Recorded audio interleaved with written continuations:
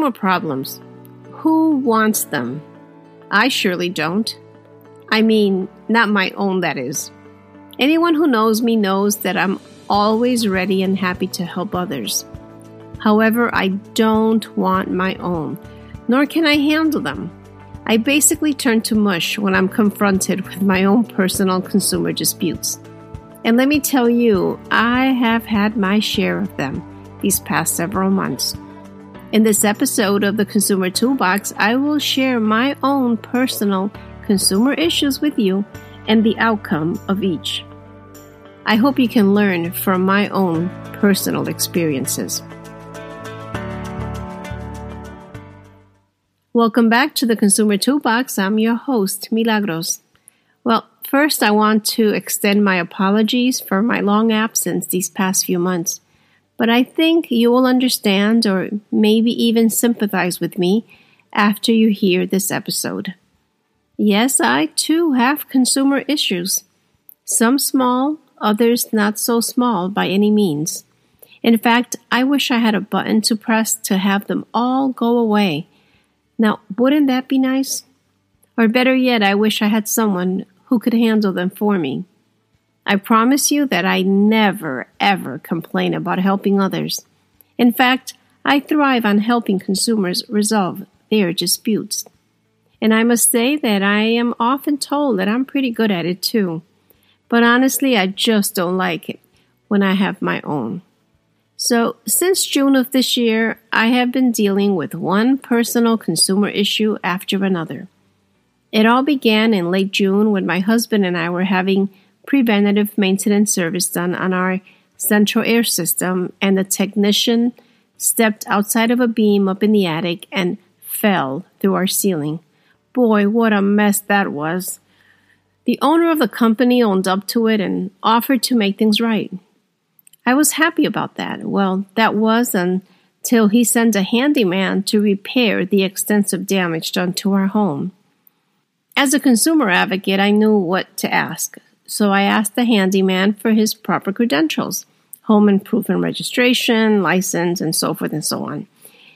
And his response was that having a license and being registered in Massachusetts is a scam. Well, I quickly corrected him and I never heard from him again. Ultimately, after things went dormant for a few months, I sent a certified letter to the HVAC company asking them to turn the matter over to their insurance company. They obliged, and I filed a formal complaint with them, and they accepted liability and paid for the damages. Then there was an issue with a pergola we custom ordered in March, with a delivery date set for July. Well, July was fast approaching, and we learned that the pergola was on back order and wouldn't be delivered until after Labor Day. Then, on the day of the actual delivery, we learned that the measurements were submitted incorrectly and the pergola was not going to fit. The company genuinely owned up to their mistake and graciously offered us a generous discount if we allowed them another chance. We agreed but extended the delivery to spring of 2022, so I'm hoping and trusting that things will go swiftly then. In the midst of all this, our freezer broke. We paid for a replacement part, and 3 months went by and still no working freezer. It wasn't until I called the business and requested a refund that the part was mysteriously located and installed 4 days later. So, just recently I purchased a new dinette set for my parents as an early Christmas present. Clearly, I was concerned with the shortage of supplies and shipments being delayed. When delivery came this week, we quickly discovered that the product was defective.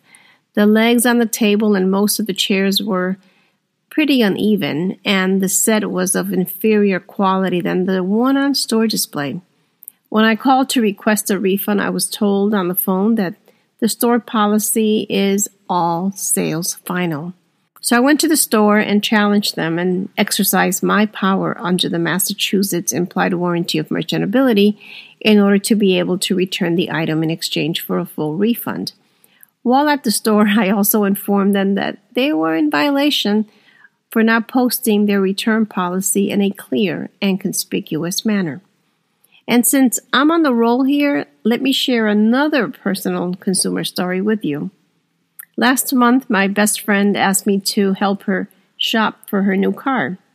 That request was right up my alley. Well, as you all know, there is currently not only a shortage of used cars, but the prices are insanely higher than normal, leaving consumers with little to no wiggle room for price negotiation. Of course, we did our extensive online research before we went to any particular dealer, and my friend was sure to get pre-approved by her local bank. When she finally finds a car that checks off all of her required boxes, that being safety, reliability, condition, very low miles, and price bracket, she moves forward with making an offer. But here's the highlight of the story. She agrees to purchase the car for the asking price. But after the salesman returns with the paperwork, consumer advocate me quickly notices that the general manager reduced the sales price by $1,000. So I quickly congratulate my girlfriend on the discounted price, and the salesman states, "Oh no, that was a mistake." And I'm quick to respond, well, it's in black and white and she's signing it. So then he quickly congratulated her on the purchase. So the caveat here is read before you sign. In this particular case, for instance, it was in the consumer's favor.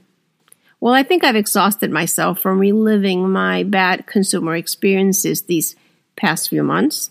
I do want you to know that facing my own consumer challenges and hurdles makes me appreciate the work I do so much more, as well as the service that our local consumer program of the Attorney General's office provides to consumers day in and day out.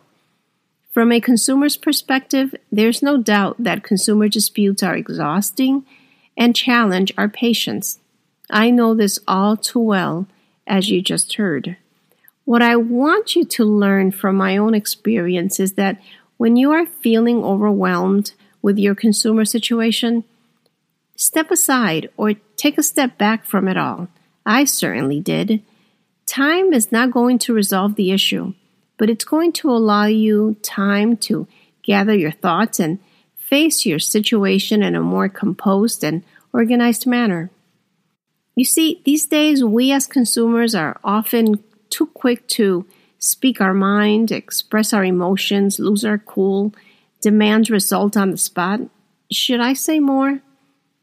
From experience, both on a personal and professional level, consumers are almost always right.